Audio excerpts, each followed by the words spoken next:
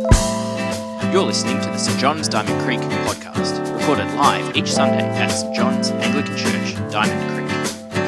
This episode presented by Senior Minister Tim Johnson.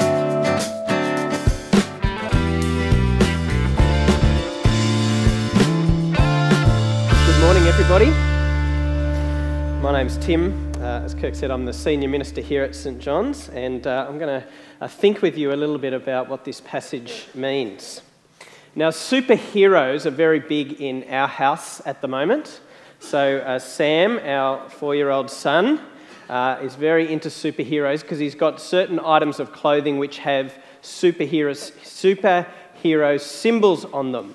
Now, the particular item of clothing are sometimes worn by superheroes on the outside of their pants, but Sam doesn't wear them on the outside of his pants, so please don't ask to see them because he'll probably show you. But a common discussion for us in our house each day is, would you like to be Superman or Batman or the Flash? And he picks. And the thing about superheroes is that their names often tell you what is so special about them, what their superpowers are or what's significant about them. So Batman is dark and he's mysterious. He kind of glides down using his cape. The Flash is extremely fast, and Superman, well, he's just super. He can fly, he's super strong, he's even got X-ray vision. This Bible reading that we've had this morning from Isaiah speaks about a character called the servant. It's one of 4 songs in the book of Isaiah, 4 prophecies about this figure called the servant. Now, if you were dreaming up a new superhero, I doubt you would come up with a superhero called the servant. Wow, what's his superpower? Well, he serves. Sounds a bit lame, a bit ordinary, doesn't it? And yet today we've come together to celebrate this figure, the servant, who is greater than any superhero that we could dream up or imagine, and yet was a real person who lived within history in real time on this earth. And what he achieved for us is incredible. And he did it all by serving. So the book of Isaiah is a book of prophecy. As Kirk said, it's written hundreds of years before Jesus lived on earth. And it speaks about this figure, the servant, who is going to come in the future. And Christians believe that Jesus Christ, in his coming, in his life, in his death, and his resurrection, is a fulfillment of these prophecies about the servant. Now, if you're with us today, and you're not normally a churchgoer, maybe you wouldn't call yourself a Christian, you are very welcome. We're so pleased that you're here with us today. You might be a bit sceptical about this whole idea of prophecy. How can anyone possibly tell the future? It sounds a little bit like Nostradamus with these vague prophecies that can be interpreted in any number of ways, and people sort of fit things in to make it seem like it's a prediction of the future. And I understand your skepticism, and frankly, I share it. If someone says to me that they can predict the future, I'm unlikely to believe them.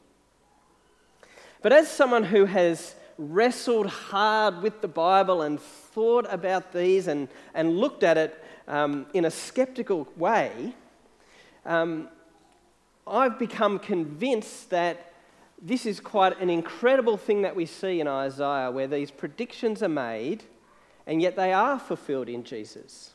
It's very clear that what Isaiah is writing is written a long time before Jesus. On the screen is a picture of what's called the Great Isaiah Scroll. It was found with the Dead Sea Scrolls in 1947. All of these manuscripts that were found in caves, which had been hidden for a long time. And it's agreed amongst historians that this Great Isaiah Scroll, which contains all 66 chapters of Isaiah, is dated to around 125 BC. So this is all clearly written well before Jesus' time, and yet the things that are said about this figure, the servant, line up with what Jesus did. And so my natural skepticism It's been overturned on the strength of the evidence that I see in the Bible. And so my challenge for you is not to just dismiss this out of hand without a serious weighing up of it for yourself. As Christians, we believe that the Bible is God's word, that God speaks to us, addresses our real situation and speaks to us here and now through the Bible. And if God is God, the great God who made everything, who is beyond the universe and beyond time itself, is it so incredible that he can know the future and can speak it ahead of time? Maybe the trouble is that our view of God is too small and he's even more incredible than we think. And for a number of people in this church, and maybe if a friend brought you today, it's worth asking them this question. Seeing these words written hundreds of years and yet fulfilled in Jesus has been one of the key things for them actually coming to be a follower of Jesus and putting their trust in him. And perhaps it could be a turning point for you too if you're willing to consider this and weigh up the evidence that is there. Certainly for the first Christians, they were convinced that these words of prophecy from Isaiah, written hundreds of years before Jesus, spoke very clearly about Jesus and what he did, that he is the servant being spoken about.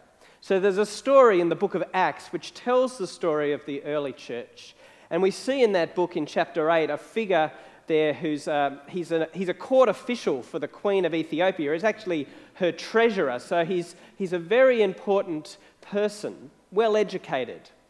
And he's riding along in his chariot and reading a scroll. And what he's reading is exactly what Steph read to us this morning, a section from Isaiah 53. And he's reading it, but he can't understand it. He's wrestling with it. What does this mean? And Philip, who's a follower of Jesus, happens to be nearby.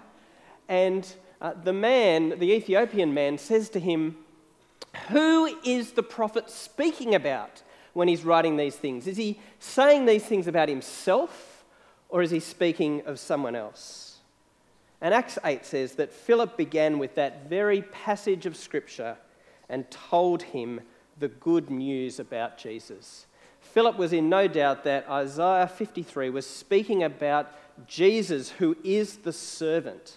And he uses that as the starting point to tell him the good news about Jesus, leading to that man actually becoming a follower of Jesus. So this Good Friday, what I want us to do is to have a look at this prophecy about the servant, to see how it is fulfilled in the death of Jesus and how it actually interprets for us the meaning of why Jesus died on the cross. If you're looking for a superhero, you're pretty soon disappointed when you come to this passage because the servant is described as being pretty ordinary. Verse 2 says, "He had no beauty or majesty to attract us to him, nothing in his appearance that we should desire him." So to look at him, he's not much. He's not attractive, he's not glamorous, just an ordinary person. He's certainly no Chris Hemsworth, the person who the Thor movies, the success of the Thor movies have been based on his rugged good looks. And frankly, it's a pity that modern movies that portray Jesus don't take his ordinariness as described here more seriously. Perhaps then we could avoid the hot-looking Jesus with blue eyes and blow-waved blonde hair, because that is nowhere to be seen here. He's an ordinary, unremarkable Jewish man of the first century. But what is extraordinary is the level of suffering that the servant undergoes. It's described in horrendous terms. So verse 14 says, "His appearance was so disfigured beyond that of any human being, and his form marred beyond human likeness." This is deep and horrible suffering, and it's perfectly consistent with what we know about crucifixion. Crucifixion was one of the worst forms of torture that the human mind had invented, designed to bring a slow death to its victims, taking days of agonizing pain before they finally succumbed to death. And it's hardly surprising that a person undergoing this terrible torture would be unrecognizable as the person who had previously been known, and that by the end of it, they hardly looked human at all. In fact, the whole process was intended to be dehumanizing, because it wasn't simply the pain of crucifixion that made it such a powerful deterrent, but it was intended to shame and to bring down the victim, to make them nothing. And so we read too in verse 3 of the servant, he was despised and rejected by mankind, a man of suffering and familiar with pain, like one from whom people hid their faces. He was despised, and we held him in low esteem. Naked, beaten, bloodied, the servant hangs before the masses as they heap abuse and mockery on him. And it's rightly that people hide their faces from him. They're ashamed to know him, to look at him, to be associated with him. This is embarrassing. This is shameful. And yet in the midst of it all, we see that the servant faces it with silence. Verse 7 says, he was oppressed and afflicted, yet he did not open his mouth. He was led like a lamb to the slaughter, and as a sheep before its shearers is silent, so he did not open his mouth. His appearance is not remarkable. The level of suffering he undergoes is extraordinary, but his response is surprising because he faces it all quietly and willingly. He doesn't protest it, he doesn't fight it. He goes as a willing victim to suffer this fate. Now, why would he do that? Well, it could be because he's getting what he deserves. Sometimes when we do the wrong thing and we're punished for it, we say, well, that's fair enough. I deserved it, and I'll cop the fine, or I'll pay the price. I overstayed the 2-hour parking limit down at Diamond Creek Station a few years ago, and when I got back, there was one of those tickets on my windscreen telling me that I had a hefty fine to pay. Now, I could have stormed and raged against the system, said how unfair it was, but I'd done the wrong thing. It was a 2-hour parking zone and I had stayed too long, so I just paid the fine. Fair enough. So is the servant here being quiet and passive because he's getting what he deserves? No, quite the opposite. Verse 9 says, he had done no violence, nor was any deceit in his mouth. So here we've got an innocent victim of suffering, facing horrendous treatment and shameful abuse, and yet he's silent and he goes to his death willingly. Why on earth would he do that? Well, here's the remarkable thing about this passage of prophecy. Not only does it speak about Jesus suffering hundreds of years before he experiences it, but it actually gives us one of the clearest explanations in the whole of the Bible about why Jesus went to the cross. Verses 4 to 6 form the heart of this passage. They're right in the middle of the passage, which in Hebrew thinking was often where the key part of the matter was, right in the middle. And you can't avoid seeing, as you read verses 4 to 6, the contrast between what he, the servant, experiences and the benefits that it brings to us. There's a contrast throughout between him and us, which spells it out quite clearly. Let me read it for you. It's highlighted on the screen just to show you this powerful contrast that's being presented here. Surely he took up our pain and bore our suffering. Yet we considered him punished by God, stricken by him and afflicted. But he was pierced for our transgressions. He was crushed for our iniquities. The punishment that brought us peace was on him, and by his wounds we are healed. We all, like sheep, have gone astray. Each of us has turned to our own way, and the Lord has laid on him the iniquity of us all. Don't be put off by some of the words here. Words like transgressions and iniquities are not commonly used, but they just describe the wrong that we do.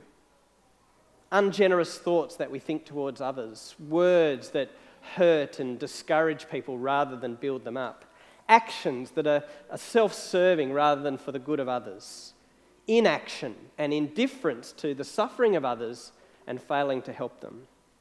All of us have flaws and failings in our lives. All of us have done things and continue to do things that are our own way, really, rather than God's way, the way that God would have us live. So we're all like sheep wandering off the path, doing things as we choose. It's been interesting this week, hasn't it, to observe the outraged reactions to the Australian cricket team after admissions of ball tampering. I'm a cricket tragic myself. My dream as a kid was to play cricket for Australia, and that time has sadly passed. But I've been appalled and embarrassed by our cricket team and their blatant cheating this week, and by their admission that this was premeditated cheating in order to change the condition of the cricket ball. And I know, speaking to other people, that people have felt real anger and outrage because of what have happened, and rightly so. But there's been a number of comments and reflections on this reaction. Some people have commented on how Australians are very indifferent to other wrongs that are going on, and yet have been outraged by this particular wrong. An example here, tamper, children overboard, offshore detention, all of these other things, Australians are meh. Who cares? Great, injustices that are being done. But tamper with a ball in cricket, the Australian cricket team disappoint us. We've lost our way. What's become of us? Another interesting aspect is that people are so disgusted at Steve Smith, the Australian cricket captain, and the other players involved, because they've broken the rules of cricket and they've gone against the spirit of the game. But many of us who criticise them for breaking the rules do that ourselves. We speed in our cars. We take a cash payment to avoid paying tax, or some other things where we bend the rules to benefit us and get ahead in much the same way that they've done. And as this passage says to us, the truth is that we all, like sheep, have gone astray. Each of us has turned to our own way. No one does the right thing all the time. None of us live up to God's perfect standards all the time in our lives. And if we have been outraged this week at the behaviour of Steve Smith and the other players, it's a good opportunity for us to say, can I examine my own heart and my own life and ask if there were cameras on me 24 hours a day, in the same way that the camera caught the behaviour, the offending behaviour in that cricket match. If I had a camera on me all of the time, would something be exposed in my life that I'm ashamed of? One of the things that Steve Smith said in the press conference yesterday was, I hope that I will be able to earn forgiveness. He said that to the Australian public. I hope I'll be able to earn forgiveness. Here is the good news for Steve Smith. And here is the good news for all of us. We don't need to earn forgiveness. God offers it to us freely in Jesus Christ. Here's the good news of this passage.